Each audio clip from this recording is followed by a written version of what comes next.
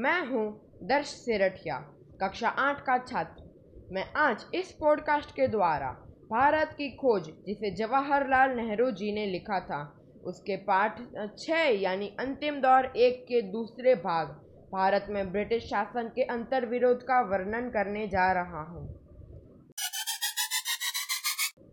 तो पहला अनुच्छेद का अर्थ है कि जो वेस्टर्न संस्कृति थी उसे भारत में लाने में ब्रिटिश पत्रकार, मिशनरीज आदि का महत्वपूर्ण भाग रहा है। भारत में वेस्टर्न साहित्य यानी लिटरेचर और राजनीतिक परंपरा यानी पॉलिटिक्स को भारत में लाने का श्रेय ब्रिटिश को था। ब्रिटिश को शिक्षा देना पसंद नहीं था, लेकिन उनके कार्यालयों के लिए लोगों को शिक्षित करना जरूरी था। इस तरह शिक्षा का प्रसार हुआ, लेकिन यह शिक्षा गलत थी। गलत होने के बावजूद उसने अपना काम किया।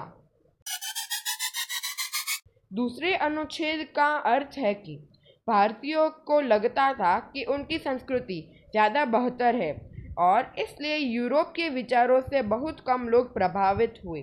पश्चिम के विचारों का प्रभाव प्रैक्टिकल लाइफ पर अधिक हुआ।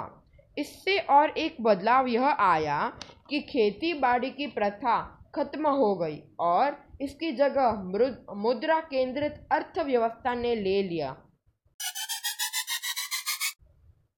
तीसरे अनुच्छेद का अर्थ है कि बंगाल में सभी परिवर्तन भारत के अन्य भागों से पहले हुए, क्योंकि ब्रिटिश शासन वहां 50 सालों से था। चौथे अनुच्छेद का अर्थ है कि 18वीं सदी में राजा राम मोहन राय जैसे प्रभावशाली इंसान का नाम प्रख्यात हुआ। वे संस्कृत, फारसी एवं अरबी भाषाओं की उन्हें गहरी जानकारी थी। उन्होंने पश्चिम के धर्म और संस्कृति के स्तोत्रों की खोज के लिए ग्रीक, लातीनी और इब्रानी भाषाएं सीखी थी। पश्चिम सभ्यता ने उन्हें आकर्षित किया था, लेकिन वे अपने दार्शनिक और विद्वता के कारण वे प्राचीन साहित्यों की ओर झुके। उन्होंने गवर्नर जनरल को भी गणित, भौतिक विज्ञान, रसायन विज्ञान आदि की शिक्षा की आवश्यकता के लिए पत्र लिखा था।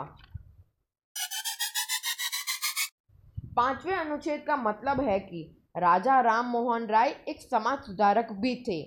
उन पर इस्लाम और ईसाई धर्म का भी प्रभाव पड़ा, लेकिन वह हिंदू ही रहे। हाँ, उन्होंने हिंदू धर्म में हो रही गलत चीज़ों को हटाने का भी प्रयास किया था।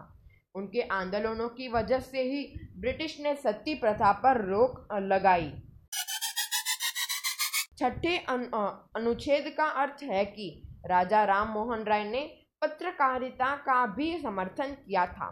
सन 1780 के बाद अंग्रेजों ने कई अखबार निकाले, पर उस पर सिर्फ सरकार की आलोचना रहती थी। पहला भारतीय अखबार अंग्रेजी में सन 1818 में निकाला गया। उसी वर्ष किसी भारतीय भाषा में प्रकाशित होने वाला पहला पत्र बैप्टिस्ट पादरियों ने बंगाली में निकाला था। इसके बाद तेजी से कई अखबार और पत्रिकाएं कलकत्ता, चेन्नई व मुंबई में निकाले गए। सातवें अनुच्छेद का अर्थ है कि उनके पत्रकारिता का संबंध उनके आंदोलनों से था।